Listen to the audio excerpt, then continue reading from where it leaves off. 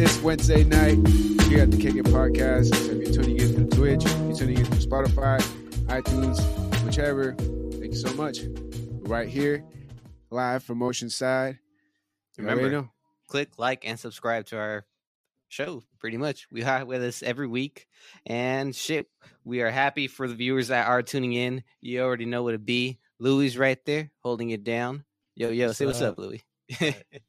Of course, you already know Bruce, and then we got my homie Vic. Yo, and our guest tonight. I'll let him introduce himself. Well, hey, don't forget to like, share, and definitely subscribe on that YouTube channel.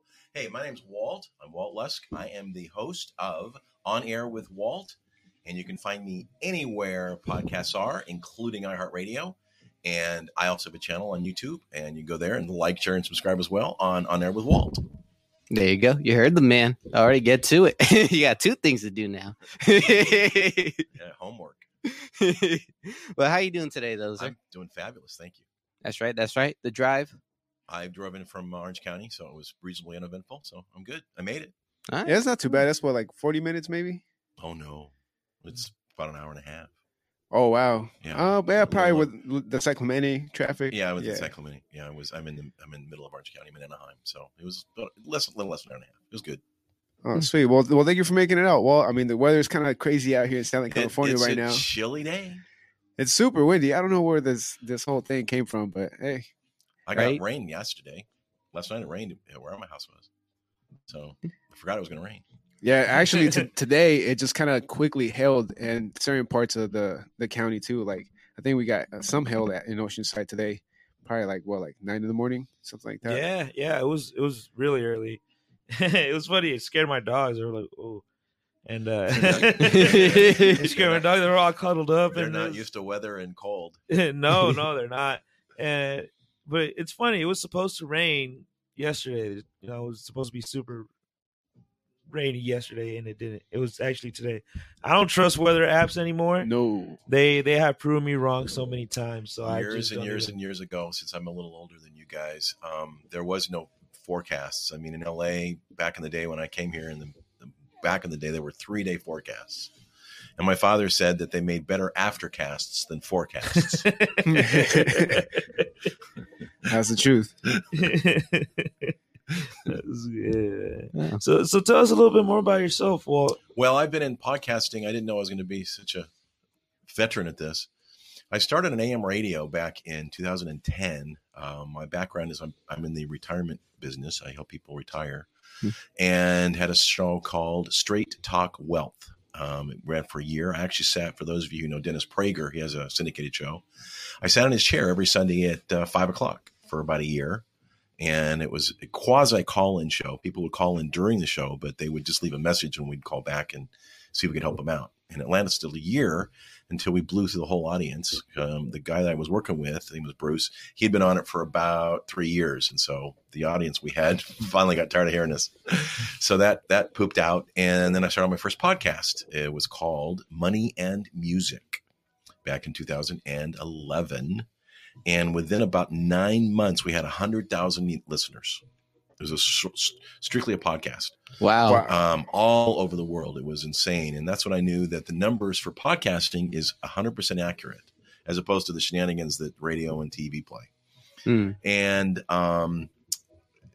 it was really funny. The owner of the station, I'm a good friend still, and he goes, "You want your numbers?" I go, "Yeah, are we talking to ourselves?" Because there was 3 of us. It was me and a partner, Victoria, and then we had an engineer, Shay. And he goes, "Yeah, it's about 80,000 people on 3 different networks." It was Stitcher, which has been very kind to me, iTunes, and of course the station we were on, which I'm still on, ubngo.com. And I just went 75,000, 80,000 people. He goes, "Yeah." I go, "Really?" He goes, "Yeah, it's real hard numbers." I said, "So they go to the website, they pull the show and listen to it." He goes, "Absolutely." And then a buddy of mine gave me an interesting visual. He goes, "Do you know what that means?" I go, "No." He said, "That's the equivalent of a football stadium." And I thought, well, that's quite a visual. And my stage fright, whatever I had, just kind of went away. Did that for about a year and a half. And then it was a guest on my show, Dr. Judy, who was a psychologist found her in a networking meeting, and she wanted to do a show. So we started Dr. Judy WTF for What the Freud. It was an hour show every week, call in, and it took us about 3.5 years to get up to about 100,000 listeners. Oh, and I must say that name is really good, by the way. I love it. What the Freud. It's amazing. It's a great play on words. And it turned out that the niche we found was in narcissism. So we did everything related to narcissism. And my joke was we became very narcissistic about narcissism. And I was okay. And it was actually the first show where what you guys have done, but this was back in 2012, where instead of just a microphone in front of me, I had a microphone in front of me, camera in my face, and lights in the ceiling. And I'm like, okay, this is not what I signed up for. This is kind of interesting. And I was actually the engineer, and I was the host and the producer, and I'd have about 30 or 40 pages of notes in front of me, and Dr. Judy and I would just create the show live on air every week. And that worked until I left in October of 2017, and we had done about 200 shows. So, well, what was the reason for leaving? We had some creative differences. So she decided to continue with it, and I left. So, but that's still quite a transition from going from AM radio to just full on podcasting, and thereafter video podcasting, which is kind of what we're video podcasting. What's interesting is Tony Sweet, who's the owner of UB and Go, United Broadcasting Network Go. He started this back in 2012. He was the first one in the country to do it.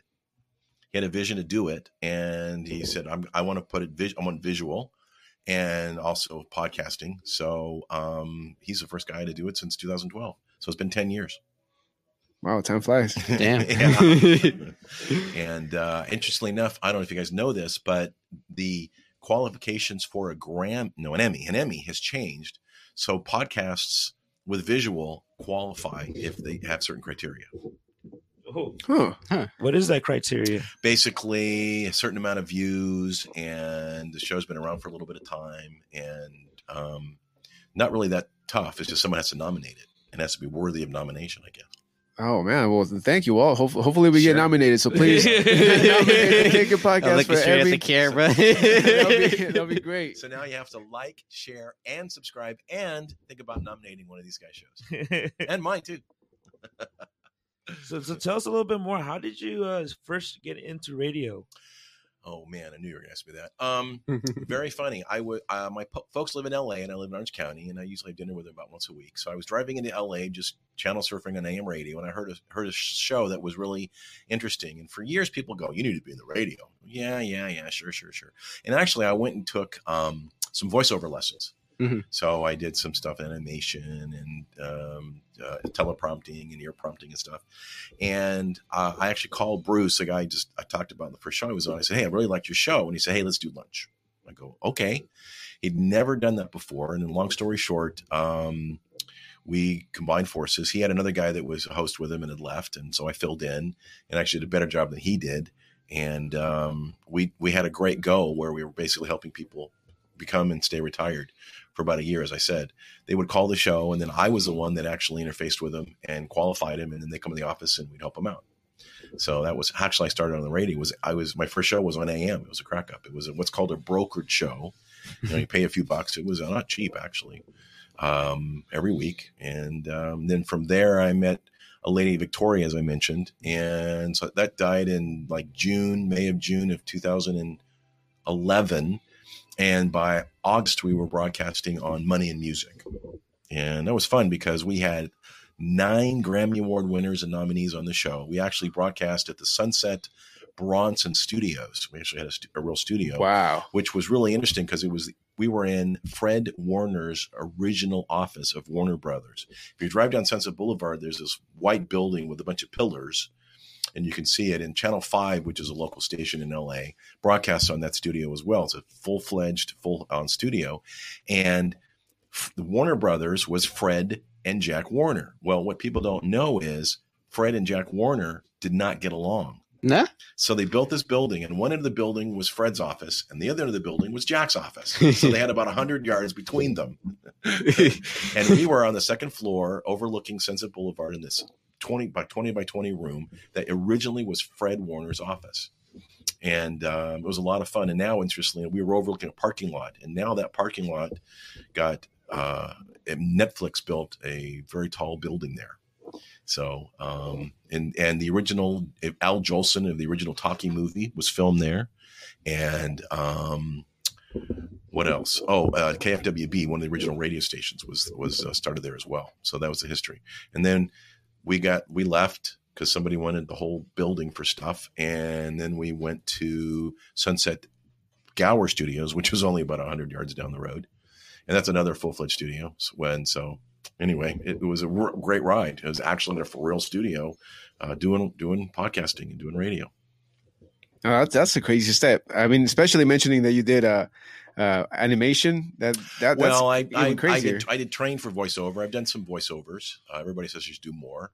And I've got, what content do I pull? That's my big question to, let people see. But the name of the voice acting gigs that you did over your career? Gosh, I've done mostly stuff with professional, just commercial stuff. Commercials? Yeah. Oh, okay. Commercials for voiceover for, training videos and that kind of stuff. Nothing really that's out in the public. Okay. Yeah. We're going to get that purple rain going over here, guys. Okay. Help yourself. Sorry. I'm going to stick to water. No, it's okay, Walt. Cheers. No, we're doing a little flashback with Bruce's segment, Drink of the Day. I don't know if everybody remembers that, but Drink of the Day. Today, it will be a Trailhead Cabernet from Napa Valley. It's a great cab.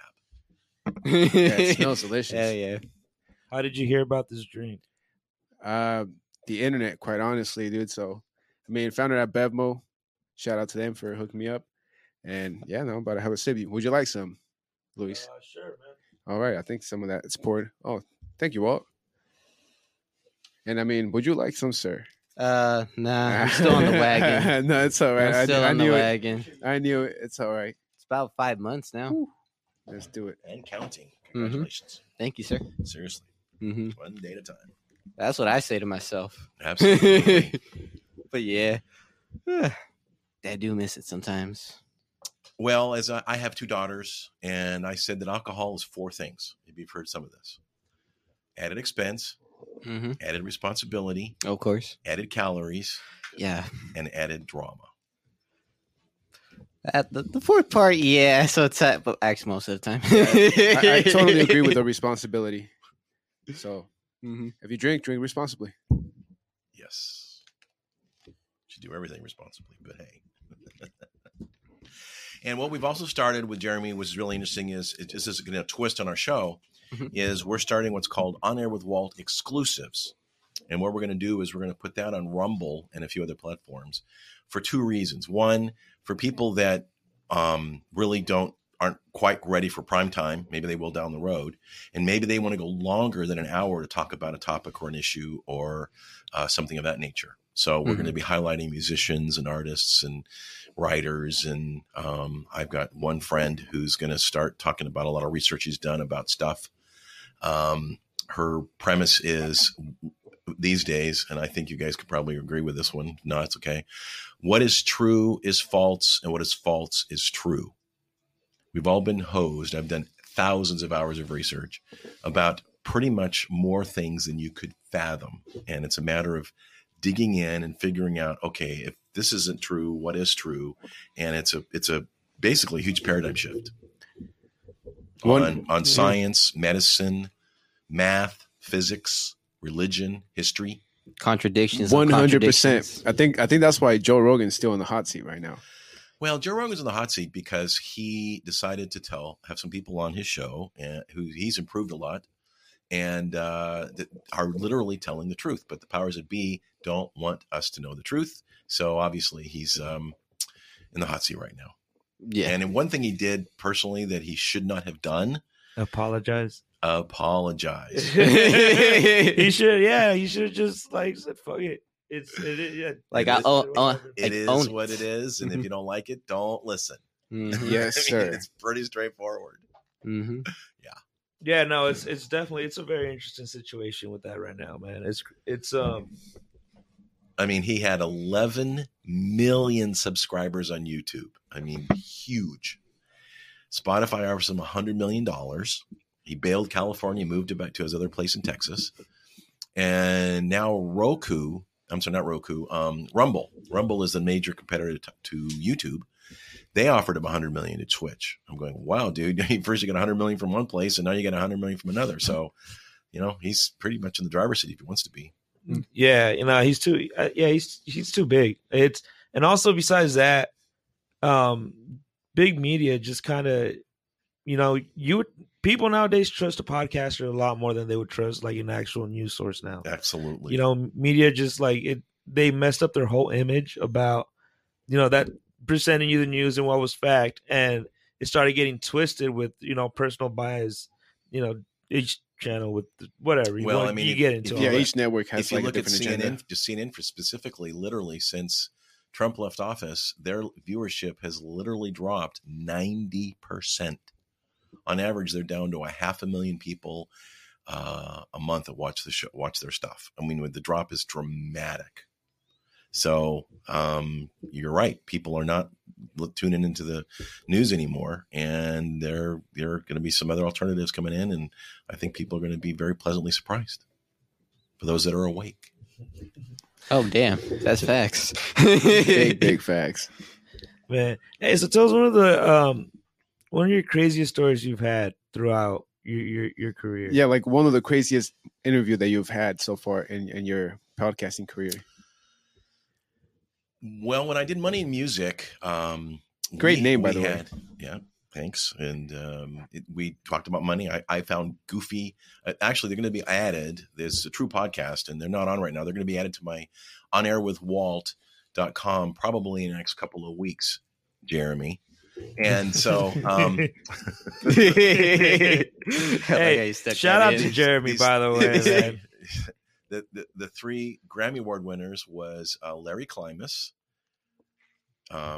David Garfield, and John Pena. Larry Klimas was a fabulous saxophonist, played with some guy named Neil Diamond in the summertime when he toured. Mm-hmm. David Garfield played with some guy named George Benson in the summertime when George Benson toured, and John Pena was a great bass player.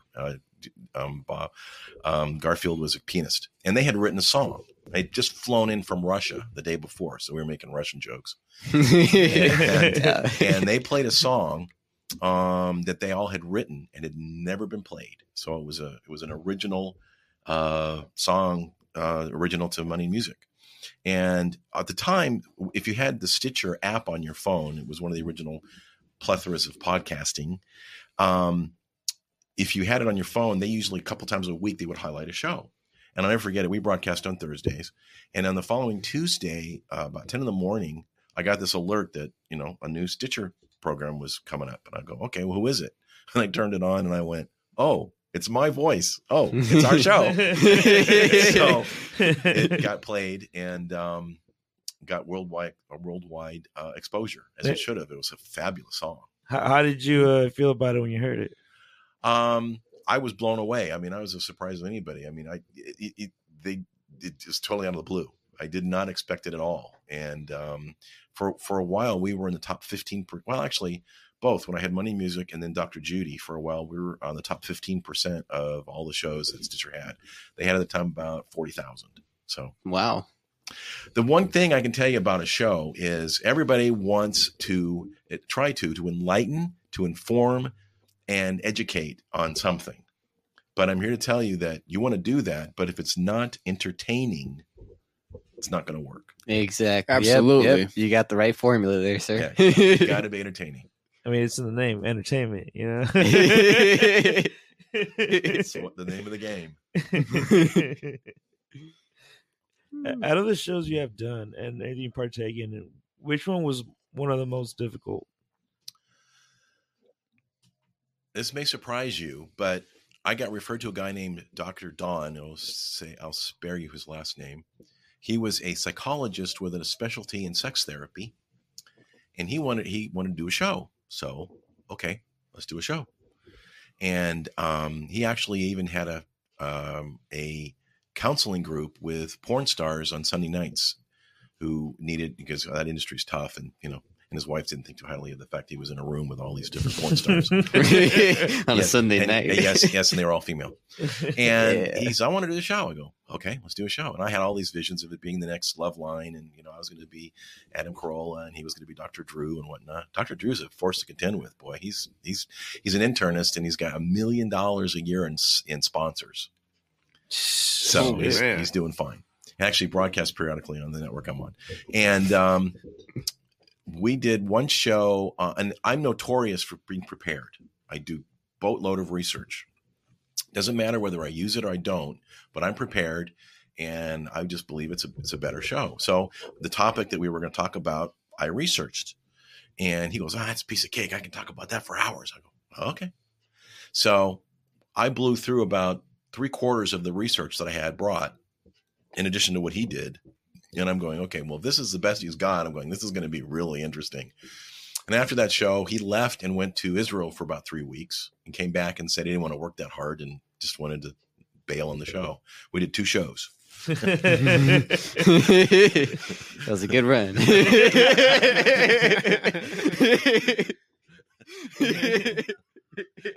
Yeah, it was a premature something, but anyway, 2 rounds are done. That's ain't much sex therapy going on, man.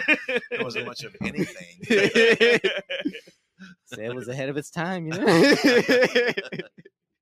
It arrived early, bro. Yeah, definitely. So I'm like, really, you're gonna bail now? We've only done 2 shows. Yeah. Okay, all right. So again, that's having a partnership. Since I'm a collaborator, has its pains and privileges. So now I've got my own show, so I have nobody to blame but me now. That's right. Yeah, that's still insane. I mean, you would think that with his profession, he would have a little bit more content, but he'd been a therapist for a long time. So yeah, he had a lot of experience, and he got a PhD from UCLA and the whole shooting match. But oh well. Yeah, I think he just got tired dealing with the porn stars, man. He's just it all looks the same after a while. It could mean anything with Louis, honestly. There's a lot of broken women, Yeah, they might start blending after a while. I mean, even the stories they must have, though. It's Mm-hmm. How was that experience? Can you name one? Like a star? A star? That you did, the porn star? No, shows. No. We didn't name names in that one. We were just talking concepts. Gotcha. So no, we didn't do any visuals in that regard either. It was a podcast, remember? Okay. Yeah, gotcha.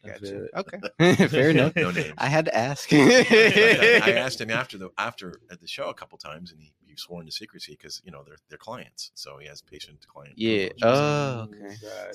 So I'm afraid I don't know. So he was really playing with fire then, huh? I don't know that either. Yeah, with his wife, maybe. Yeah, although, dude, I can't tell you. He was really getting into some interesting things we were going to delve into from a fetish perspective, but didn't know whether that was real or Memorex. Well, you put it that way, yeah, okay. Any comments over there in the laptop, Louis? Elias Martinez saying, shout out Kicking Podcast, kicking with the best. On Instagram, homie Jose saying, Walt Lusk in the house, get that bag, and then money bags. Yes, sir. Yeah, pretty good interaction so far. Yeah. Sweet. Was it I have a question about was it difficult to transition from the radio into podcasting? No, radio was, we were doing radio. Literally we're sitting in a studio, the Salem network actually, doing our thing. And then I was with, the 2 of us, and I was kind of the color guy at that point. And then the next one was Money and Music. So I was one of the hosts and then became kind of the main host. It was a very easy transition. The big transition was when I went from Money and Music, as I said, to Dr. Judy WTF. Instead of just having a microphone in front of me and I could read notes and, all this stuff, all of a sudden I'm on camera.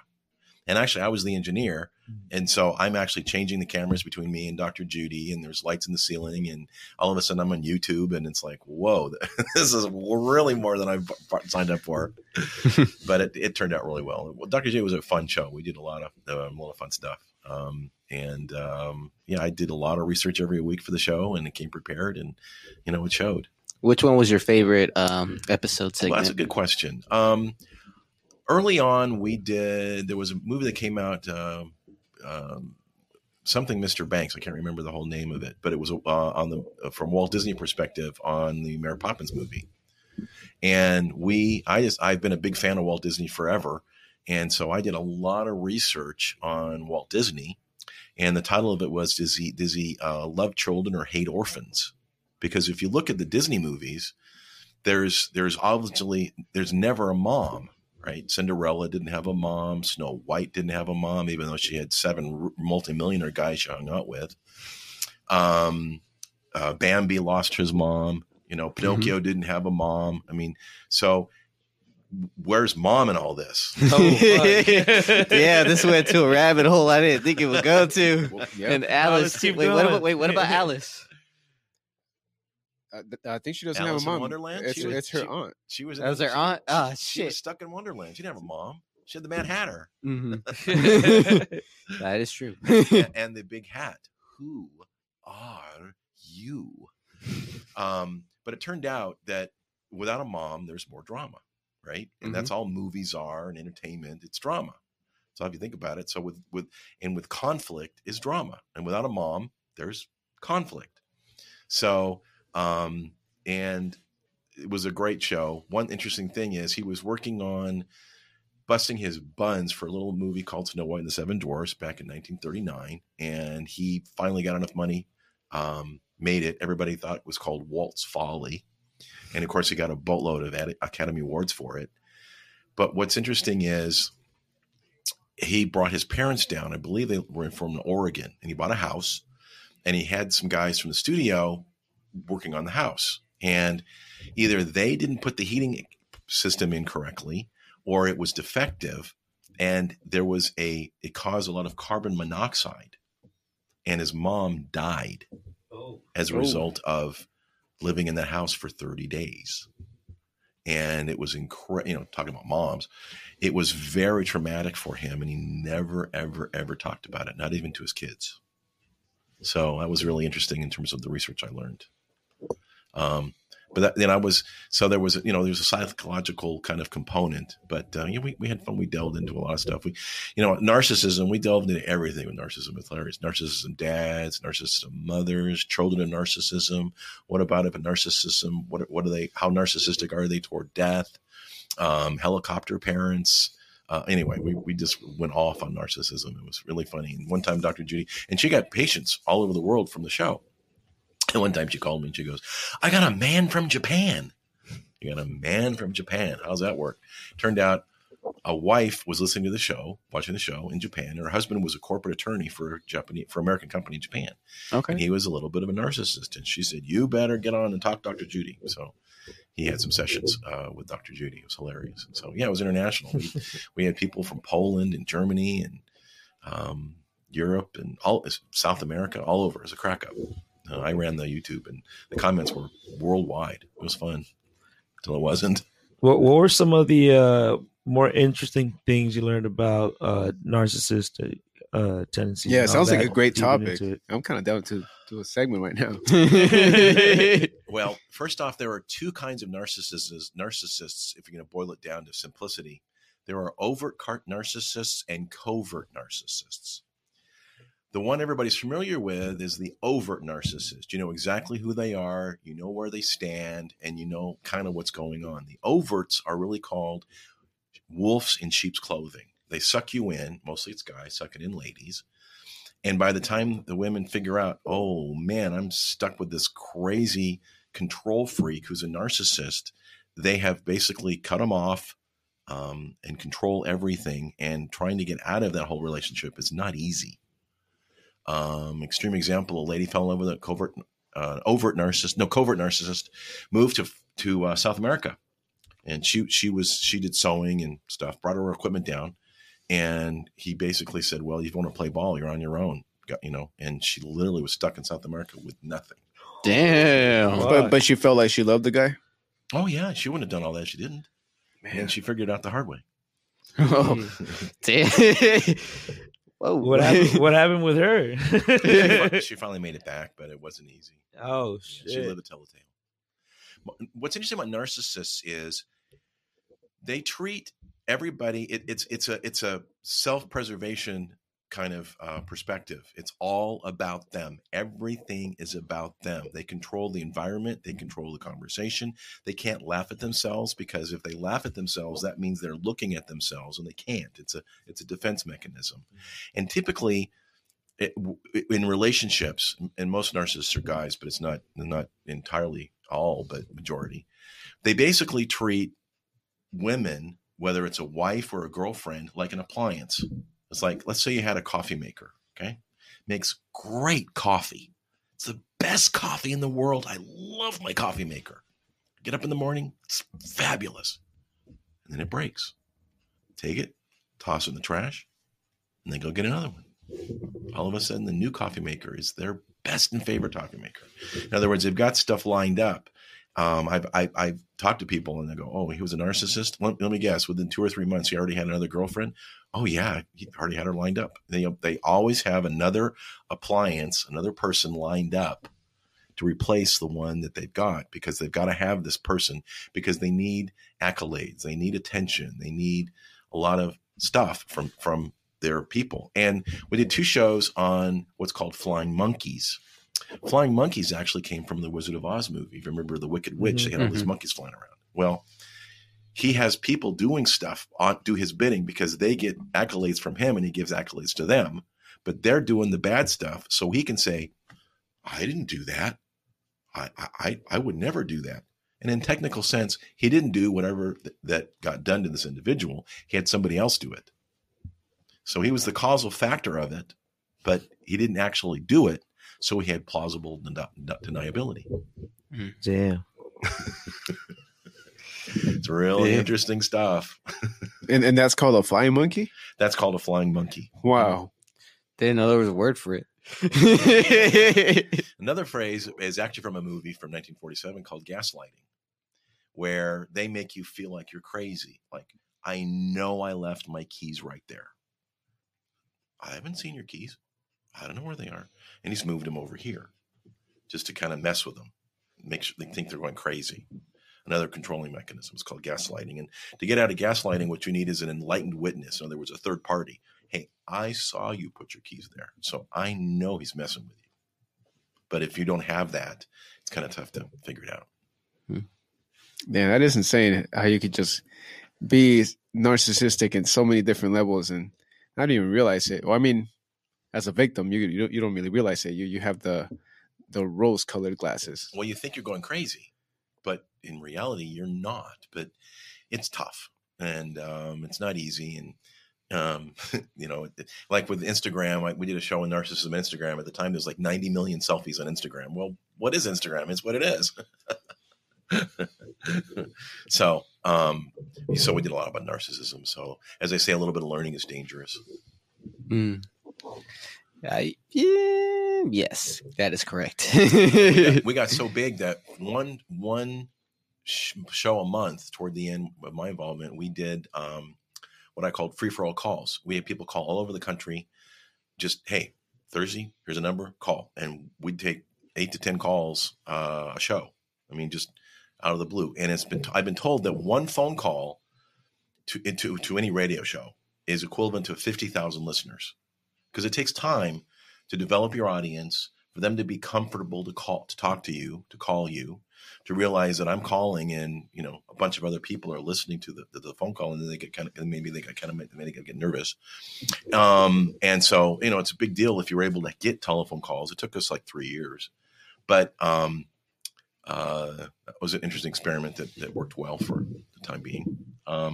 And so it just takes time to develop an audience no matter what you do.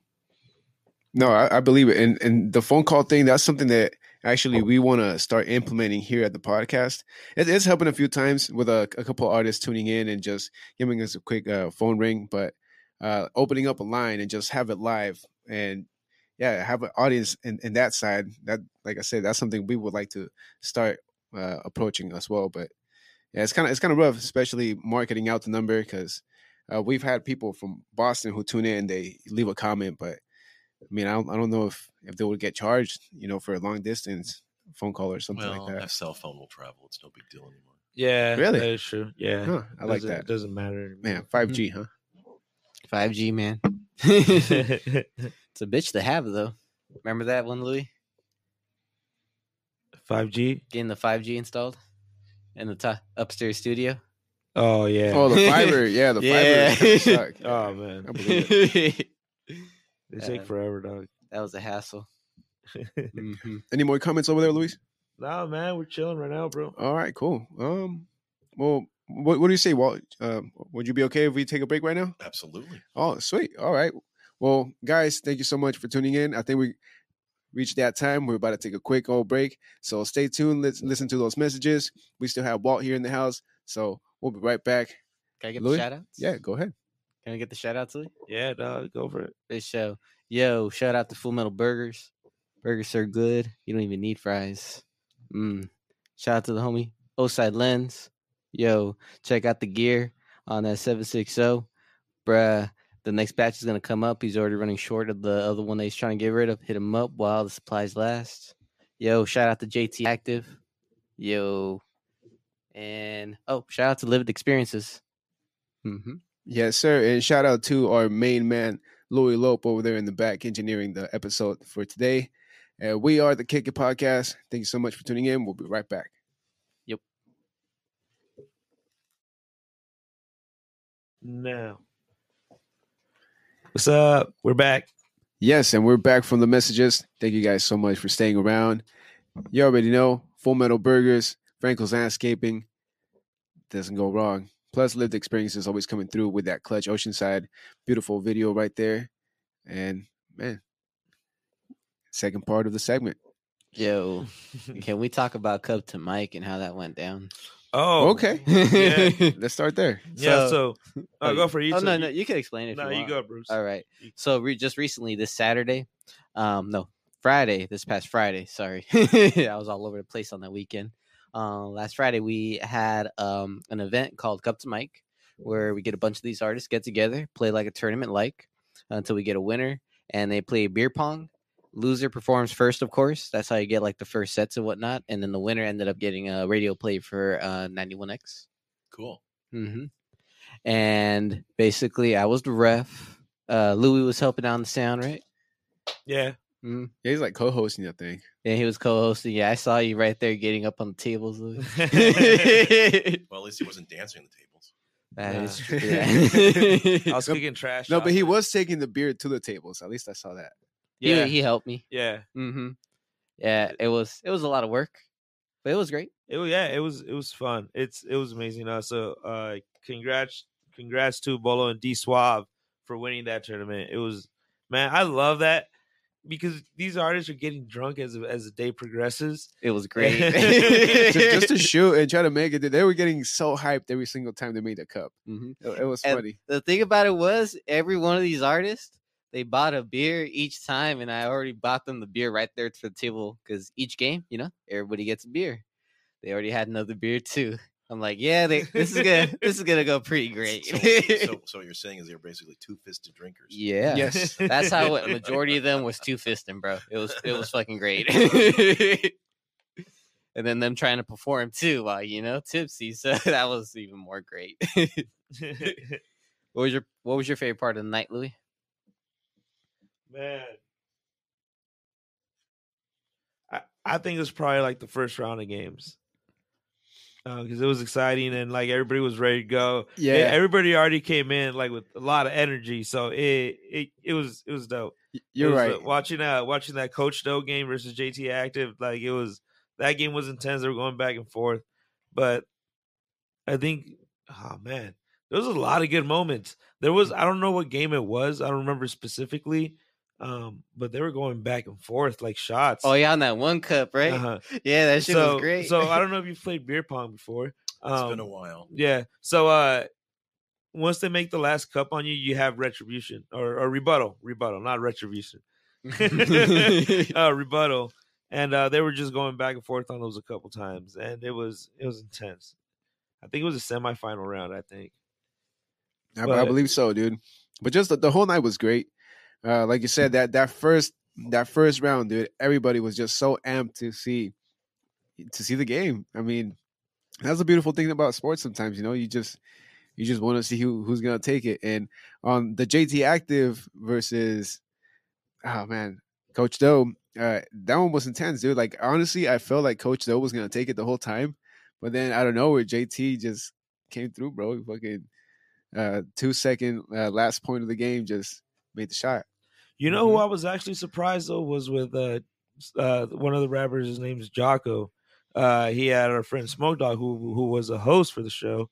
His girl ended up being Jocko's teammate, and they made it all the way to the finals. So that was amazing. Just watching them, underdogs. I think they came in hot. They were like the way that they were playing. They were not playing around. No, sure. they were hella concentrated. Oh yeah, big time. As well as Bolo and D Swive. They were just on it all night.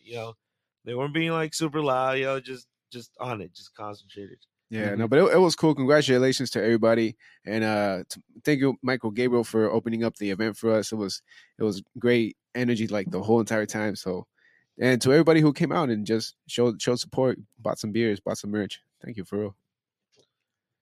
Hey, we actually have a comment that just came in from Jeremy Stewart. Actually, he said, "Question for everyone: what is the most enjoyable part of podcasting, and what would be the biggest dream for a podcaster?" Would you like to start, Walt? Sponsors. You guys just went through a bunch of sponsors.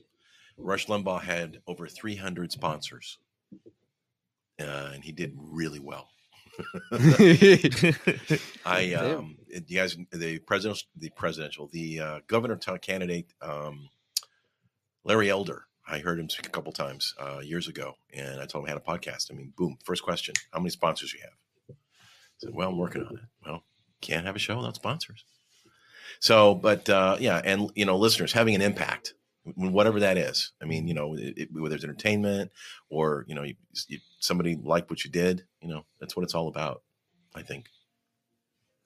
I agree. Yeah. You got to make an impact, dude. Like, because you got to enjoy it. You can't just be up here creating content to create content. No, as Walt mentioned it earlier, like you have to make sure that you give out some type of information that people are learning, and that overall you entertain, man. You gotta enjoy it, and if you enjoy it, it's gonna show, and people are gonna like it. It's gonna rub off, absolutely. And what about you, man? What do you think? Me, I think I just said it, but that's probably Bruce's turn at this point. Yeah, he was going down. No, you're good, man. Just a free expression about it, though, bro. Just like it's like you can go ahead and create your own content. Like you could pick out the topic you want. You could pick out the guests that you want to have. Like you feel like it would be great to hold down a conversation other people will actually be related to. And basically just like creativity, the freedom of it, and also the connections too while you make with it. Because every audience, of course, is important. And also with the guests making connections too is networking, of course. That's what you got to do is network if, you're trying to bust these shows, as you go along and hustle. So it's just like, every episode, that's a content. That's your portfolio right there. Yes, but connection, and networking. That'll take you places. As they say, content is king, right? I mean, that's what you're watching on Netflix is content. Exactly. If you don't like it, it's somebody else does. Yeah. And the more content and the more people like it, the more they're going to watch or listen. Yeah. Any other questions over there, Louis? No, it's Louis' turn. Oh, yeah. This son of a bitch trying to slick it through. I did nothing, you think man. you're going to get out of it, huh? Man. Nah. Hey, guys, let's get him. Oh, man. I agree with you, Bruce. Just being on a show and talking to people, having a conversation.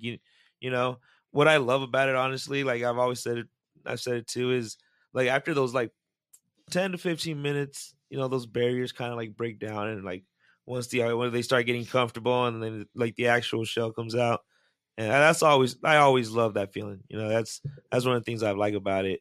But honestly, like the biggest dream for a podcaster, I don't know what that is. I guess that just depends on the person. I think it depends on what their dream is as a podcaster. I don't know, dog. I guess, dude, if I made it like fighting like media like that, dog, I wouldn't mind. You know? Yeah, I guess the biggest dream at this point for any podcaster is to make it just like Joe Rogan, for real. Like getting those $100 million contracts, please. Please hit up Walt, hit up the Kick It podcast. We'll be down. Absolutely. But outside of radio and podcasting, what else do you like to do, man? Well, I've been involved in a project that I actually put together as a result of my podcasting, Tijuana Fight Nights. Oh, I got involved in boxing, welterweight and heavyweight. I had a lady friend. She was just a friend. A year ago, she said, "Hey, let's go to Mexico." I'm going, I haven't been in Mexico in 25 years. Why am I going to Mexico? Well, I met this guy named Repo Rick. And his byline is, if you don't know boxing, you don't know repo. And he was put on a fight in Mexico, in Tijuana. And I said, so what, you want me to take my car and drive down to Mexico and chauffeur you there? Well, yeah. So we went down, and it was in a major hotel in downtown Tijuana. And it was sponsored by the cartel, the Mexican cartel. Sounds about right. See that big guy over there that's bald puffing a cigar? You see that other guy over there drinking a beer? You see that other big guy over there? They're all the cartel. Mexican cartel. Hey, they got to be entertained and invest their money in some stuff. Met Repo, and I had another friend of mine who was trying to put a network together. It was newsworthy, if you will, trying to do a news network, and it just wasn't happening. And I said, so I put Repo and Roberto, as Repo calls him, Berto, together, and started an entity called Sports World. And we're going to hopefully in the next month or so have our first bout. We have a building we've rented and renovated from the ground up. It hadn't been occupied in 15 years, and literally everything from the wiring to the plumbing to the roof, everything need to be redone. And we're going to start doing it on pay-per-view. TijuanaFightNights.com. And that should be interesting, because you're right. There's money in entertainment. It's just trying to find that niche. Because I believe as far as sports are concerned, people are just burnt out of all the shenanigans going on with football and basketball and kneeling and baseball and all that jazz. And they're looking for a good, fun alternative. And there's really not a lot of boxing going on. So we're going to give it a shot. Yeah, boxing has been dying down. I think MMA overtook it with the UFC, especially the UFC doing consistent shows like almost month after month. Joe Rogan was involved in that back in the day. So there you go. And so I try to keep busy in that regard. One of these entertainment things is going to pop. Yeah. Hell yeah. No, but I do like that boxing channel. That sounds really interesting, especially in Tijuana. You know, that's a big boxing school for a lot of up and comers. When COVID hit, Repo did boxing every month in Mexico because it was easier. They weren't quite as difficult on things as they were in the United States. But what's interesting in Mexico is, if you have 5 bouts with American boxers, Tijuana and Mexico wants 5 Mexicans. So it's 10 fights, for example. So half is American and half are Mexican, just to balance it out. Because if you're in here, if you're American doing your thing in Mexico, then we want to be involved equally, which I think is a really interesting way. And it's only fair, right? So that's how it works in Mexico. And the Chamber of Commerce likes us, the Boxing Commission. I mean, it's full on with a referee and the whole 9 yards. And I mean, if you do the math, if we charge $8 for pay-per-view and we've got 20,000 people watching, right? That's $160,000. And you do one of those a month, you got $1 million business. Easily. Yeah. So anyway, we'll see. Damn. You gotta send us. You gotta send us the invitation. I think we'll definitely enjoy going to one of those boxing matches. I can always pull to Tijuana if it's in the. Oh yes, sir. Get some tacos in the way. Yes, never goes wrong. Yeah. Well, what's funny is on Avenida de Revolucion, and we're right. Avenida de Revolucion is the main street in Tijuana, as you guys probably know. And on one end of it, there's an arch, big arch. Yes. We are literally a block from that arch. Oh. So we're right a block off Main Street. And Caesar's is a big restaurant on that street. And they were the innovators of some salad called Caesar salad. They started in 1927 or 1929. So went there and had a Caesar salad once. It was pretty good. And then we're going to go national. I've got some connections internationally. So we're going to, once we get our feet wet and off the ground, then we'll go, other cities.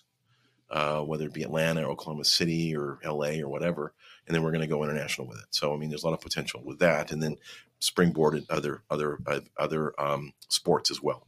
And probably I'm going to do some MMA stuff. No, I love it. It sounds super fun. Yeah, sports, they never fail.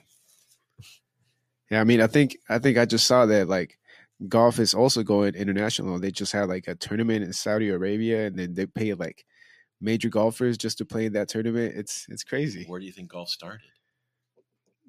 Ireland? No, Scotland. Scotland. Okay. So yeah, there's golf courses everywhere. It's amazing. That makes sense, man. I can see golf coming like from Scotland. Somehow it makes sense. Yeah. So what Roberto's having to do is you see the finals, and it doesn't matter whether it's tennis or MMA or boxing or whatever. All you see are the finals. Well, what about the fights that got them to the finals? Nobody watches those, and I think there's a demand for it. So we're going to kind of work that into how did this person get from wherever they started, pretty close to the finals and got there? Who did they have to compete with to get there? Their journey, and they got there. Make it a little more of a human interest story, in addition to, of course, having sports involved. It kind of like a 24/7 special from HBO, right? At least that's what came into my mind. Eventually, yeah. Because sports overall is not doing as well as it was. It's just people they're tired of it. It's just all the same. So we'll see. Once again, too much politics.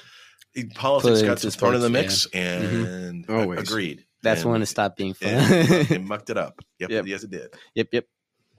Good point. Mm-hmm. Yep. Couldn't have said it better. Yep. How you doing with that wine, Vic? Dude, it's freaking amazing. Honestly. Loving it? Yeah, dude. It's one of those wines that just almost tastes like juice. Or at least to me. What about you, Louis? It's pretty good, man. I like it. You bastards. Your sobriety is self-choice, my man. Yeah, I know it is. As I'm saying it to you, I'm saying it to myself. Just remember that. So, what are you at? Like 120? 120? I'm at 5 months, I think. Next So month's 150. 76. Is that 150? 180? Rough estimate. Yeah. Damn, dude, almost a full year, huh? About 150. 150. Yeah. Almost half a year. And counting. It's not bad. Take it one day at a time, right? Well, the thing about that is, and what people have to understand is, because I've had friends that are alcoholics, is the big question is, what triggers you?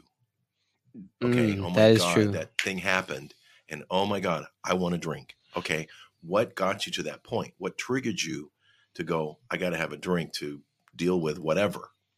So I had one show I did called Global Recovery Today. They had a clinic in Mexico, and they did ayahuasca and ibogaine, which the FDA didn't approve in the United States because they work. And ayahuasca specifically, ibogaine basically rewires the neurotransmitters in your brain. You do it once. It's basically like rebooting a computer. Oh, okay. But they taught qigong and yoga and meditation. And it doesn't matter whether you're talking about meth or alcohol or Oxycontin or whatever, okay? Because event occurs, something happens, and you want to take whatever it is. So, and usually there's about a 5-minute, 10-minute little window where, okay, I've got to have it. Well, if you just take a step back and you kind of meditate or, do a little qigong or whatever, just to get yourself out of that triggering mode, it will pass. It's easier said than done. But if you've got the arsenal, the tools to deal with it, then you'll make it through. And the other thing is, especially when you're dealing with drugs, is you have to change your environment. Because like Oxy, maybe you brush your teeth in the morning and then, you usually go have some Oxy. Well, you've got to change your environment and change your habits on that whole thing. Otherwise, you're just going to dive right back in. And your friends. I mean, if you went drinking with all your buddies, can't hang out with those buddies anymore because they're still going to drink, and it's not going to be easy for you to overcome it, as an example. Unless it's him. I'm guilty of still like kicking it with my friends because usually on Friday nights, just the other night, all of my buddies were drinking. I'm just hanging right there. Well, I had a good time till like 4 a.m. Did you feel inclined to drink? Did you feel inclined to drink? There was those moments. Yeah. As long as they honor. Mm-hmm. Because, for example, this is a true story. Tyson, the guy that did the show, he was totally sober. He had huge challenges with alcohol. He was married. He had a house in the Strand, which is a really high-dig area in Manhattan Beach, 2 BMWs, the whole 9 yards. Nice. And they went to a party, and his girlfriend goes, just have one sip of wine. Just one sip. Make me look good. I want to, have you drink some wine. And he finally caved to the pressure. When he woke up, he was, I kid you not, he was on a park bench in Panama. We're talking Panama what? In Central America. But I know Panama just went the heck off the deep end, and he lost everything. Lost his house, lost his girlfriend, lost his cars, lost his job, lost the whole shooting match. And he had to crawl himself back. One sip. Wow, that is insane. That was just his that was, his chemistry and his situation. I mean, it's a bit extreme, but true story. Yeah. Yeah, no, definitely. Yeah, no, I've actually gone to bars with Bruce a few times. And like, at least the cool thing about it nowadays, there's a few like non-alcoholic drinks that kind of help simulate, but I mean, at least it reduces the craving. I would say 80%. Just as shitty, just no alcohol. Yeah, exactly. Well, honestly, remember I went for a full year drinking 211, so that is true. I mean, anything's an upgrade after that. Really, at this point, I could drink goat piss if it could get me drunk when I was at that point. You drank enough of it. Yeah, pretty much. No, but the non-alcoholic drinks are good. Then the IPA ones are coming out. Yeah, they're starting to come out with a few IPA non-alcoholics. I think that's a cool and interesting approach to the market. But just a regular lager, dude, I can't get tired of those Heinekens. Those Heinekens are actually pretty damn good. I've had the Budweiser ones. I've had I think Stella Artois just came with one. Like I've tried a couple of other ones, but yeah, the Heineken one so far is one of the best. Repo Rick got introduced to virgin margaritas, virgin pig coladas. So he'll just power one down without any alcohol. Tastes almost the same. Yeah, pretty much. You're just not getting drunk off of it. No, he doesn't drink. I'm pretty sure you can play that off as a placebo for someone. Well, my dad would go to parties, and he actually drank, but he didn't want to drink as much as they did. So he just get tonic water or club soda and throw a lime in it. And everybody thought he was drinking a drink, but he was not. He was just drinking. He was having a drink. It just wasn't the alcohol drink. Mm-hmm. Yeah, so smart. He had the appearance of it, but he just didn't. He drank, but he just didn't want to do it in that setting. So. Do you guys think the non-alcoholic side of beer is going to become a bigger thing than it is now? Oh, because I've been seeing. What do you mean? It already is. The market's expanding, definitely. Yeah, because I've been seeing more brands carrying non-alcoholic beer, and before it was just like the old duels and. I think so. I think it's going to catch up with the trends, especially with the younger generation. Not all of them drink alcohol. So I'm sure they would like to, same thing, have the taste, but maybe not feel the effect. So I guess it's going to start just being like a personal choice. But I could see the market expanding big time on it, dude. I mean, that's why the seltzers were so hot, because that different product tasted lighter, not as much alcohol. But now if you can have a beer with no alcohol, I mean, you probably just go for that. Yeah, true. I'll drink to that. Yeah. I don't know about wine. I think trying to replicate wine will be super difficult.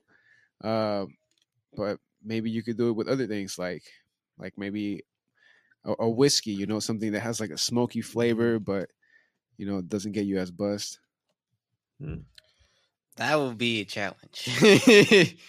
But I prefer to still take that hot shot of a whiskey shot. When I had money in music, we had one liqueur. It was the first gluten-free liqueur. It packed, boy. It was loaded. It was called Evil, love spelled backwards. It was crazy. And it's out there. It's a clove. It's a clove liqueur. And they came in the show and gave us a bottle, and wow, this is crazy. But it was alcoholic, but it was gluten free, which I thought was kind of interesting because alcohol's got sugar in it, so they figured out how to do it without it. So yeah, that chemistry. I've seen a few. I think actually, Trust Me Vodka is like gluten free, right, Louis? What else? Yeah. Organic vodka. Like, I don't know. That's a trip too. The vodka. Mm-hmm. Yep, vodka. Vodka. Is that how it's pronounced? I don't know. We had some good times with that Trust Me vodka bottle. A few of them. Yeah. Yeah, just with Trust Me, dude. Trust Me, they're pretty good people, and I see them a little bit more over the place now. You know, billboards here, liquor store there, and like it's kind of cool seeing its growth. I've even seen like trucks in the road. They have Trust Me vodka on the side. Yeah, it's pretty nice to see all that shit. That's tight.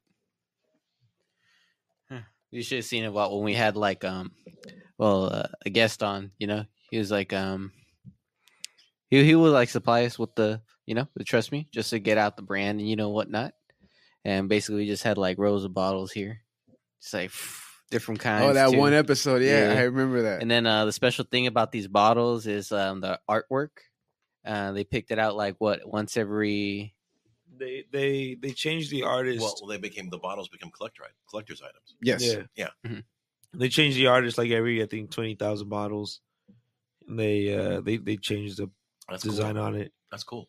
Mm-hmm. Put a candle in it and you can have a good time. Yeah. Damn. Hey, Jeremy Stewart has another question over here. Okay, cool. Of course he does. This question for everyone. What would you tell someone getting into podcasting or pursuing a career in entertainment? You want to start that one, Bruce? Wait, what? What would be difficult about it?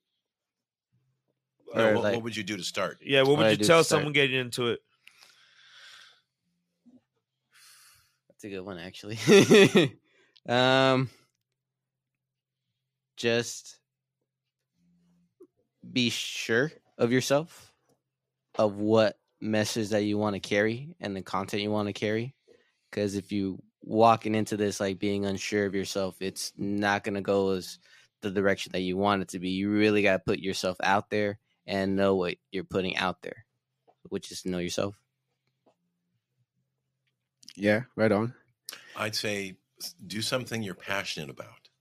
Because if you're passionate about it, then you're going to attract those that have equal passion, and it's going to be a better show. Dude, I completely forgot the question. And it had longevity, because if you're passionate about it, you're not going to poop out after 4 or 5 episodes. Mm-hmm. Yeah. What was the question? What would you tell someone getting into podcasting or pursuing a career in entertainment? Well, overall, on both sides, because they still cover entertainment, just be confident. Like on whatever you're pursuing, make sure that you're confident, because there's gonna be people doubting your approach. I mean, that doesn't mean that you're wrong. Just try it out, and as you try it out, you'll figure it out. You'll see what works with you, but still remain confident, dude. Like, don't give up. Yeah. Well, podcasting is a lot more accepted today. Way back. What's a podcast, right? Kind of like vlogging. Yeah. Like blogging. So, and it seems everybody's got one. So, yeah. What do you got to stand out? What do you feel about the way the podcasting is now as compared to how it was years back? Well, there's a whole lot more platforms, right? And again, it's more accepted, not only in terms of just people that do podcasting, but the fact that podcasters as a source of information, whatever that information is, can be legit and accepted and valid. Again, we off air, we were talking about mainstream media and how they've really lost their luster through no fault of their own. And that gap has to be filled in somehow. And it's through alternative media, which is a lot of it's podcasting.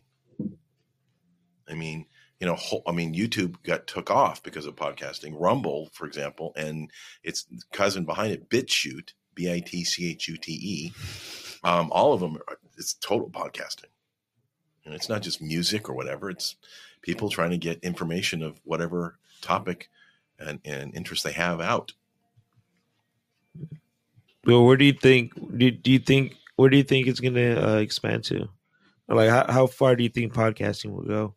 Oh, I think it's the sky's the limit. Again, with mainstream media and their agenda being what it is or isn't, and I think there's going to be more avenues on that regard. I think in the next few years, it's going to just take off even more.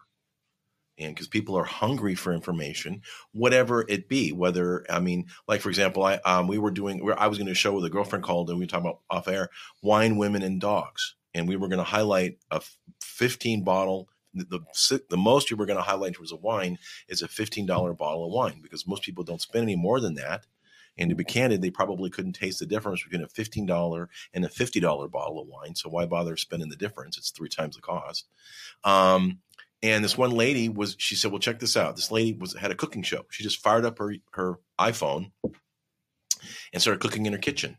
Just turned on her iPhone, used the microphone on her iPhone and the camera on her iPhone, and she started doing her thing. Literally, a year later, she had 1 million views on YouTube, a couple of sponsors, and it was her full-time job. She just was passionate about cooking. She was approachable. She was entertaining. She was funny. And I guess she was good at it. And she found a niche and it worked. So again, whatever you're passionate about, you will attract and find others. And a lot of times, if there's a bit of a niche in it, like for me, my show, On Air with Walt, it's really hilarious. I call all these people and I go, if you want to highlight something or bring something, well, it's your show. Well, yeah, it's my show, but I'm not there by myself. You're the guest. And my goal, I learned from Johnny Carson, is if the guest looks good, I look good. So it's a win-win situation. And I'm going to be here next week and you're not, but that's okay. If you look good and you have a great show and, we make you promote whatever you're doing, whatever it is, then you know what, you had a good time, you feel more comfortable, you're willing to come back, you give me some referrals who also work with, man, you're fabulous. I want so-and-so to be in your show. Okay. And I just think that's the way it should be. I mean, yeah, it's my show, but it's ultimately not about me because I have a guest, right? If you have a guest in your home, you want to make them feel as comfortable as you can, right? So that's just how I look at it. No, absolutely. Great perspective. Yeah. Just putting it how it is. That experience shows, Walt. Because especially nowadays, with everybody, like you said, being able to start, and there's more and more podcasts and even radio shows that are coming up. It's different. Definitely being able to find a niche that works for you it's a plus. It's almost homework. Yeah, I agree on that one, Vic. Damn. Yeah. Hey, take notes, man. I'm telling you. I mean, I'm taking notes from my damn self today. Honestly. All right. Well, I mean, I do. I mean, every guest I have and every show I ever did, I mean, for example, the psychology show, I had anywhere from 20 to 40 pages of notes that I gathered from the internet, and it came prepared because, you never know what's going to happen. And the one thing that's death on any radio show, podcast or otherwise, is dead air. Now what? What am I going to talk about? Let me think for an hour. Oh, too late. That is true. Yeah, no, we're kind of professionals at it, honestly, but it's part of the show too. It's the niche of the show. No, but Walt, I do want to know, like, on your show, do you have an upcoming guest pretty soon? Yeah, I have one tomorrow, Alvin Taylor. I've got a name, Mark Berry, who's a huge producer, music and movie wise. He'll be on March 10th. And my first show was really interesting. I had a guy named Robert Sun. He has ACCS, American Chinese CEO Society. So he's very connected with China. Wow. And I got out of him. He was instrumental in bringing Walmart, American Airlines, and Delta Airlines, just for starters, to China. Damn. He's very connected. So you never know who you're going to meet, what friends you're going to have. I told him, I said, hey, I'm involved in boxing. He goes, oh, you want to do boxing in China? We could hook you up. Damn. Okay. Hey. So have you always done like a lot of research when it comes to your topics, or is it something that you learned throughout time? I have always done research from early on. It actually, it's this funny story. So we were doing Money in Music. I'll never forget. Victoria was always to my right. So we were kind of like having a conversation, and she handed me this little piece of paper with 8 font. Really small print. She goes, here, read this after our break. And I looked at it and I went, I'm not going to read that. You read it. And I think she did, barely. And at that point, I said, okay, if we're going to do Money in Music, and it was the first few shows we did, I said, okay, I need to step up my game, right? It's an hour show. And so I started doing research and pulling stuff off the internet. And what I do is I actually transfer it onto a Word document, so it's bigger print, bigger font, and I have control of the content. So if I have like 10 or 15 or 20 pages, I know I have enough content for whatever is going to come up. And it doesn't matter whether I use only 1 or 2 pages of it. I'm educated. I'm up to date. I know what I put in my head, and I can use that during the show, whether I look at my notes or not. So I just think, and it's funny, Tony, who has about 50 shows on the network, he goes, the ones that are most prepared and take the show and what they're doing seriously are the ones that have better shows. Yeah, no, that's facts. Facts. Putting in the work, getting out there. You already know what you're doing. You already know what the points you're going to give out and the topics. Yeah, no, shit. Damn, well, straight professional up in here, huh? Takes time. Oh, damn. So how would you describe your new show, Walt on the Air, compared to the previous ones that you've done? Well, like, for example, Dr. Judy WTF was a psychology show, so we were solely focused on psychology. She was a psychologist, so we dealt with psychological stuff. This is more of an entertainment show, but again, it's to entertain, educate, and enlighten. Like tomorrow I'm having Alvin Taylor. He was an amazing drummer. He's been around since the 70s. And I said he was on Saturday Night Live First Boat in 1975 with Billy Preston. He played with Billy Preston. He played with Fleetwood Mac. He's done stuff with Elton John, worked on a couple of albums. He's done stuff with Jimi Hendrix. I mean, he's just an amazing. So it's just a matter of getting the story out. And we're going to play at least one. I've got one track I want to play. I'm trying to find another one. It's an hour show. I can't play a 15-minute song, so you gotta find one that fits. I've actually heard like a 18-minute song. I think it was from Bob Dylan. After a while, you get over it. Yeah. After what, half the song? Yeah, just about. Yeah. Well, you just play in the background. You're all like, that song is still playing. It is one of those, dude. Yeah. One of those. I think it was Bob Dylan. I'm pretty sure. You can't turn the station. You are the station. It's the only station to receive. And you have to remember that everybody is listening to their own radio station. You probably have never heard this before. They are listening to WIIFM. What's in it for me? Okay. And so you have to have your audience in mind. I mean, like people talk all the time. And I have a knack. I don't know. I guess it's, again, blessing or curse. I'm able to find content that's radio worthy, right? I was going to do a show, for example. A friend of mine referred to a lady who wants to do an interior design show, and she's do television.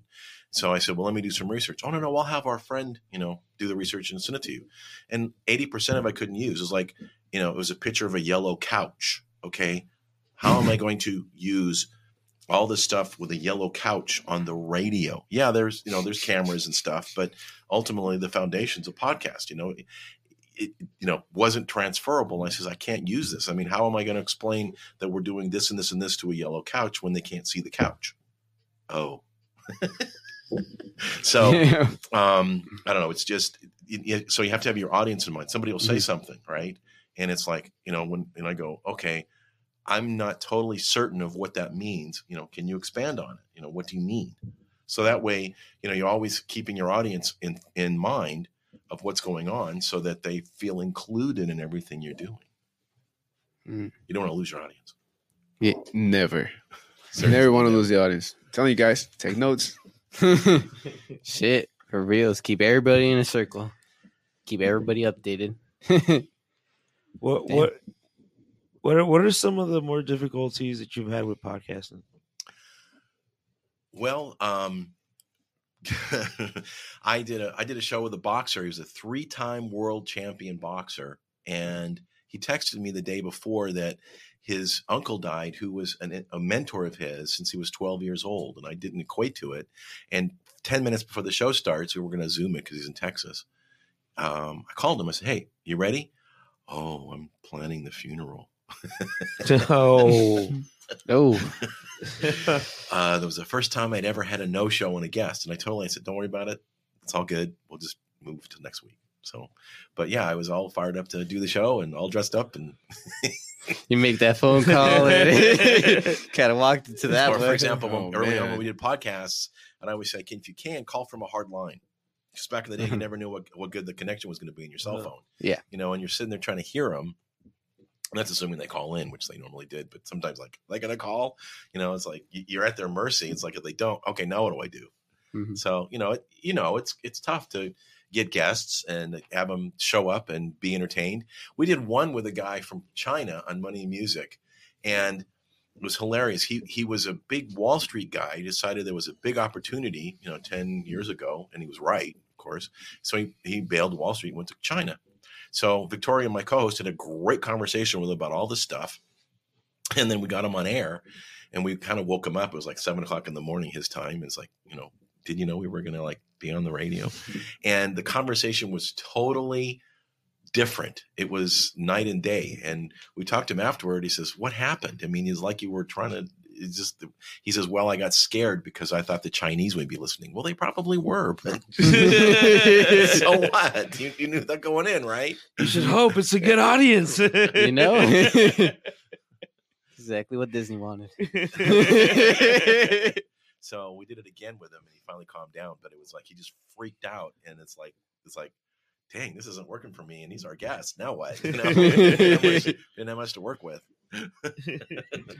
Whoa! Hey, did you get any more comments in there, Louis? Yeah, sweet. The homie Jeremy coming through with another one. Okay, another one. He's saying Walt had a guest named Doug Hall that is extremely intelligent with the stock market and crypto. Where does everybody see crypto being in a year, and could it impact podcasting?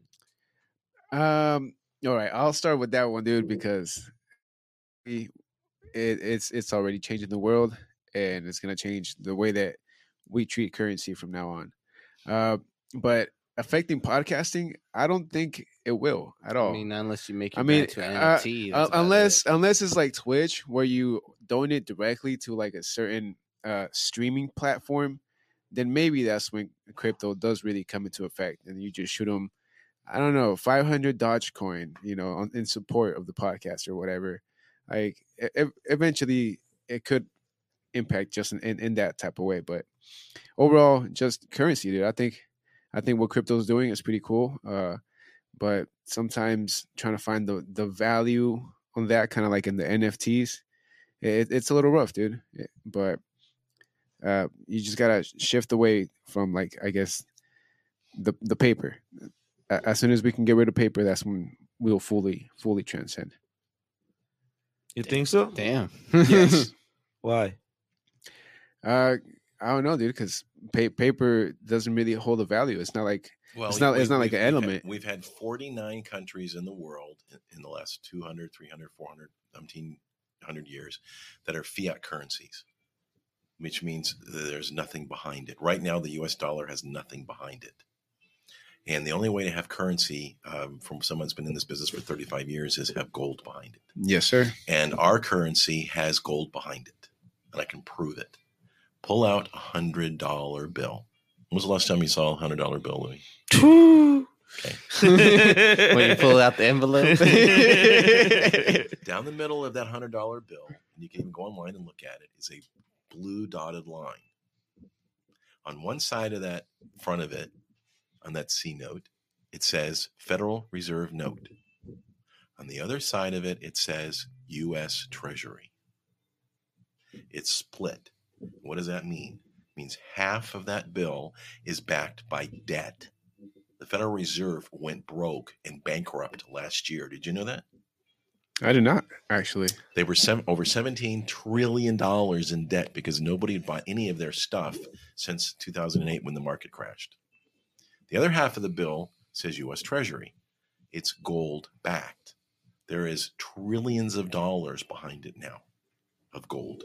And that's where we're going. And the only way digital currency is going to work, any currency, is if it's backed by precious metals. Because otherwise, they can flip a switch. Guess what?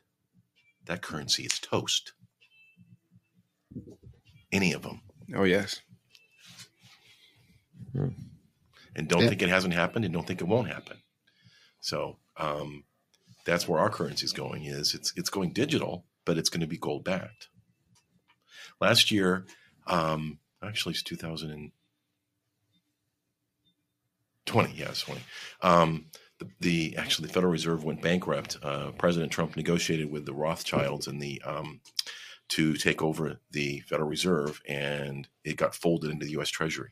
So, which is actually, when the Federal Reserve was started back in 1913, it was illegal because Congress was supposed to print and manage the money, and they delegated it to the Federal Reserve. Most people don't know, but the Federal Reserve is as connected to the U.S. government as Federal Express is to the Postal Service. They're not.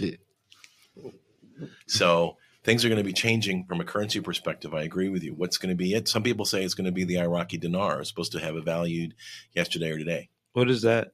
The Iraqi dinar, it's been around since the war, and everybody's been holding on to it and think it's going to have value. Could, it may not. Don't know. Jury's still out. But what's coming into play is what's called the QFS, Quantum Financial System, which is going to go worldwide. That's the goal. We'll see. We'll know probably in 6 months to a year. Yeah, and that's one of the things that I think is still kind of tricky, like because if you were to buy cryptocurrency, like for example the Bitcoin, which is valued at currently right now maybe $36,000. It was 60 a few months ago, 60,000. And I mean, if you were to try to purchase Bitcoin, let's say for instance Mexico, that translates to pesos, and now you're talking about like thousands and thousands of pesos. So once you get maybe like a more global economy, or whether it be Western or Eastern or whatever, that's maybe when you can fully transcend to a digital type of platform. Because kind of like how the euro had it, when everybody was in line of how to spend and how to manage a euro from one country to another, and that needs to happen on a digital platform as well. But damn, I don't know. Did you even say anything, Bruce? I feel like you didn't talk this time. On the crypto? Nah, because that can go anywhere, basically. What he just said, though, just, made a lot of sense. So that's why I was learning from there. I mean, there's a lot of cryptos, and they're coming up. I mean, this one's hot this week, and this one's hot next week. You have to understand, Bitcoin started, I think its original investment was like $22 million, and they kept breaking it up in little pieces. And so now you got 1/32 of one coin and all that jazz. And that's where its value comes from. But it's manipulated a lot with China. And a lot of people don't like Bitcoin. Not that that's the only one. It's crypto in general right now. Is a lot of nefarious people use Bitcoin because there's no tracking. And I think there shouldn't be tracking. If they know what you're spending and how you're spending it, and then they can give you, because in China they're trying to do it here, a social credit score. We don't like your politics, so we're going to shut off your bank account, and you can't pull your digital currency out. That's all, up in the cyberspace. So there's a lot going on right now, and the dust is going to settle, and we'll see how it fares. But and it's going to end up somewhere, and there's going to be some form of a cryptocurrency. It's just a question of which one. Because it's not going to be Bitcoin. Definitely. Let's break the news to you folks. It's not going to be Bitcoin. You ever got involved into that? You ever got a Bitcoin or any crypto? I have not really gotten involved in it, although I have a good friend of mine who's involved in it and looking at Coinbase and, of course, Crypto.com. They have their own CRO sort of valued coin that you can trade. But no, I haven't actually. I've stayed away from it. So, okay. To be honest, if you're going to invest in anything in terms of investment and have some practicality with it, is silver. Because silver has more manufacturing and industrial applications. And if you guys know what a coup grand is? Ever heard of a coup grand? Coup grand is an ounce of gold. It's about a quarter. Okay. And let's say you had a coup grand. Everybody goes, well, I'm going to buy gold. Okay, buy gold. But the thing is, you've got a coup grand, and let's say you needed to go buy $500 worth of groceries at the grocery store because you just had to buy some food, right? And you've got a coup grand worth $3,000, and you hand that coup grand to the cashier, and you've got $500 of groceries in your cart. How are you going to get change? Probably silver. Well, yeah, if they have silver, and that's the point is silver is worth less which means it takes more silver to save the same amount. But that means you can more play with it. Let's say the silver coin's worth $100, right? Okay, so you give them 5 pieces of silver, or it's worth $250. You give them 2 pieces of silver. Boom, you're done. And therefore, you walk out. You've spent what you spent. You gave up your silver. You got some food. There's your trade. So everybody loves gold, but gold. It turns out when what's going on in the world in the last year, it turns out there is a lot more gold on Earth than whoever they are, want to admit. And so therefore there's a lot more manipulation. Although silver has been down pressed, it's supposed to be about $30 a share, and it's teetering $25 plus or minus right now. So there's a lot of downward pressure, which is being addressed on silver. And so there's more upward stuff with silver, and we'll see. But gold is just, from a practical perspective in terms of investing and actually having it to spend in the event that you need to spend it because the money in your wallet is useless, silver is a much better play. And the kicker is you want to get physical gold or silver. You don't want to have somebody else hold it, because they may be holding it, but they're not holding it. They're just holding your money and tell you they have it, but they don't. And so that's the drag about silver is, if you have $1,000 of gold or $1,000 of silver, you're going to have more silver in terms of weight and coin than you are gold, because it's worth less. But that means it's smaller, so you can do more with it. But that means you have to store it somewhere and get a safe that can't be easily moved and whatnot. And don't put it in your safe deposit box. Yeah, it's like having, because what happens if the bank closes? You can't get your money. That is true. It's like having 10 ones and 110. It's the same amount, but you just have more ones than 110. Yeah, no, I like that, Walt. I would have never thought about silver in that way, because everybody thinks gold just because it's worth more. But what about when it comes to trading? I mean, silver it's a great option. I have to look into that. Did we answer all the questions over there, Louis, on the comments? Actually, Jeremy just dropped another question. All right. Another one. This is the last one, dude. I'm sorry, but I hope that we were giving you good answers at least. I mean, Walt's over here giving great answers. I'm learning a lot in this episode. I'm having fun. Take notes, I'm telling you, man. Where is the most amazing place any of you have been, and why?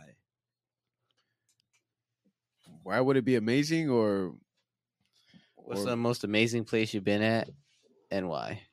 Why is it amazing? Is that the thing? It depends on the type of rush that you get from it. Because for me, it's Six Flags, dude. And Six Flags is fucking amazing. What's your name? Is it Six Flags? Okay. I would say Six Flags. Six dude. red flags, huh? That is the most amazing place on earth for me. Like, I fucking love adrenaline. That's probably like my favorite drug. I don't know. Skydiving? No, I think I would love fucking skydiving. Go skydiving. Yeah, no. My daughter just did it. She was scared to death, and she'd do it again. Yeah, no. There's actually a airport right here in Oceanside that I think they charge like $150. I do want to try it. I want to plan it. I would like to do it like sometime in the sunset, get to see the ocean view and all that stuff. But yeah, I mean, adrenaline for me, it's the best. So Six Flags. I guess if you're going for a nature walk or something like that, then I would say. I went to our Arcata up there in Humboldt, and it was fucking amazing, dude. Something completely different than Southern California. Being able to see the forest and shit, that was pretty. That was pretty Northern dope. California is way different. While you're thinking, I went to Machu Picchu in 2016. Ooh, nice. One of the A7 Wonders of the World. It was absolutely incredible. So the trip to Peru people are fabulous. Food was amazing. So I'd say Machu Picchu. So I'm trying to want to go to Singapore, and I want to go to Egypt, and also Venice and Italy. But for me, it was Machu Picchu. Did you get to go to like the old ruins and stuff like that? Oh yeah. They take this wild bus ride up the hill and spend the day there. Yep. And what's really amazing is it was rediscovered about 2000, early 1900s, and there's still little near the steps. There's water running. That was built back when they built it, and it still works, and it is no different than it was when it was originally created. The architecture and the technology they used is is amazing. That is insane. Cusco is a town not too far from there, and there are just walls and buildings that have been there for hundreds and hundreds and hundreds and hundreds of years, and you can't even stick a razor blade between it. And they built them with no mortar; they just fit them together. And they had an interesting way where it had a slant when you walked into something, and it wasn't straight; it had a slant. Yeah, and they put it together, and it's just amazing. And the whole climate change of it too, the whole breathing. Because my friend of mine said that it was kind of difficult to breathe while he went over there on a trip. Well, Machu Picchu has a little bit of elevation, but there wasn't any. I mean, you got to get used to the elevation, but other than that, it wasn't any big deal. Okay. Yeah. How about for you, Bruce? Let's see, San Luis Capistrano. Oh, okay. Like just coming over the freeway, then you see all those different beaches, and they're also different, just connected, and the side of it, So far that I've been, I will go ahead and want to visit Guerrero though. Oh, that'd be tight. Just take a road trip. Yeah. How about you, Louis? We got to answer the question. Oh man, my camera just died. Oh, it did. It's all right. They'll still hear you in the Twitch. Yeah, now they'll hear me just with the voice until I get that camera going. It's a podcast. But yeah, right. Sausalito, man. Sausalito's it's close to San Francisco, I think. I was actually with my friend, my homie JT. He was just in here. He was on tour with Ono, and we stopped by there to get a little some coffee. Just we were there throughout the night, and it was a small town. It was like right on the river, or not the riverbed, but by the water, and it was just amazing. I love that place. It was really cool. But I agree with you. Northern California is way different than Southern California. It's different, more green, more lush. It's weather's different. So I mean, everybody says California. Well, there's really northern and southern. The people and the geography is different. Yep. Yeah. Actually, my second place would have been Humboldt, the cliffs in Humboldt. I think we ended up going to Big Sur for a day, and that was cool. Being able to see that beach, being able to be on that like big old like mountain looking rock. I don't know. It was something completely different. I mean, the weather's way colder than over here. Yeah, it's more cloudy. It's more crisp. I guess it's like more cold, and I love that. And the beaches, I guess they're a lot more secluded since they're harder to get to. So there isn't as much like human traffic in there. Water's a little colder, but yeah. Those are probably the spots I've liked so far. So I hope we answered your question, dude. And like we said, that's probably the last one right there. Yeah, we're good. Any other comments that you got, Louis? Nah, man. Nah, we don't have any more comments. Sweet. Damn. Damn. Well, thank you for everybody who made it all the way through the end of the show. Yes. Congratulations. And congrats. It was a great one, to be honest. I just learned a lot today. Oh, yeah. Honestly, did. I do appreciate you coming through, Walt. Well, thanks. Thanks for the invite. No, thank you. Yeah, thank you, Walt. Hopefully we could do this again, and hopefully... Would love to. Hopefully you give us that invitation. Maybe we go see some boxing down in Tijuana. Sure. That'd be great. Yeah, I'll give you the guys' dates. We're still getting ready. Of course, got to be. Pay-per-view. You can check it out. Tijuana Fight Nights. It's plural.com. And my show, if you want to check it out, is onairwithwalt.com. And as I said, I'm on every single podcasting platform, including iHeartRadio. They kind of like me for some goofy reason. And also YouTube. And then we're going to be starting On Air with Walt exclusives, which will be a little more fun, a little more in-depth, and a little different show, primarily on Rumble. And that'll be getting online probably next couple of weeks. So stay tuned. And you heard it right there from Walt directly. And one last time, what time will you go live tomorrow with your guests? I try and be on every Thursday at 6 p.m. Pacific. And again, the network I'm on is ubngo.com for United Broadcasting Network, GO. And then I usually broadcast live on my YouTube channel as well. Sweet. All right, guys. Well, Louis? I'm good on my section. Louis, you got all the comments over there? You sure? Yeah, we're good, man. Any last minute thoughts right there, Louis? No, man. I mean, Walt, thank you so much for stopping by, man. Appreciate it. Like Bruce said, I learned a lot too. I was in learning mode. No taking mode. You made me think today. I appreciate you for that. I hadn't done that in a while, so it hurt a little bit. Get those cobwebs out of here. Come on, man. That's Even right. though it's nighttime. True. All right. Well, I hope everybody out there also enjoyed the show. I mean, we had a blast here, and check us out. You already know exactly what time we're at. Check us out: Facebook, Instagram, Spotify, YouTube, Twitch, everywhere. Damn. Anywhere you can find a podcast, really, huh? And if you're hungry, just like we probably are every now and then after the munchies kick in, hit up Full Metal Burgers. Burgers so damn good, you don't need no fries. Located outside of Black Play Brewery. Can't miss it. Nah. You really can't. All right, Brisket, take it away, bro. With that being said, we do appreciate every one of you that do tune in every week. Like I said, click on that like, click on that subscribe, follow along my friend here now. You already know. Like, share, and subscribe. And that's right. God, such a great voice, bro. I swear. Hey, is that really your voice, or do you have like a? You have to feel the power of this. You do not try. You do. Oh, That's God. really good. That's God damn. Thank you for the clip. That's just for free, assuming you stayed this long. Oh, true. And with that being said, catch us next week. We might got a surprise for you. I ain't saying much. Just follow up, tune up with us, and check out the story and the post as we go along. And fuck it, Louis. Yes, No last word of advice for me. you should have a drink. Buy silver. That was a great advice. Buy bronze. That's the metal. I don't even know that's a metal, honestly. It is a metal. It is. Yeah, it is a metal.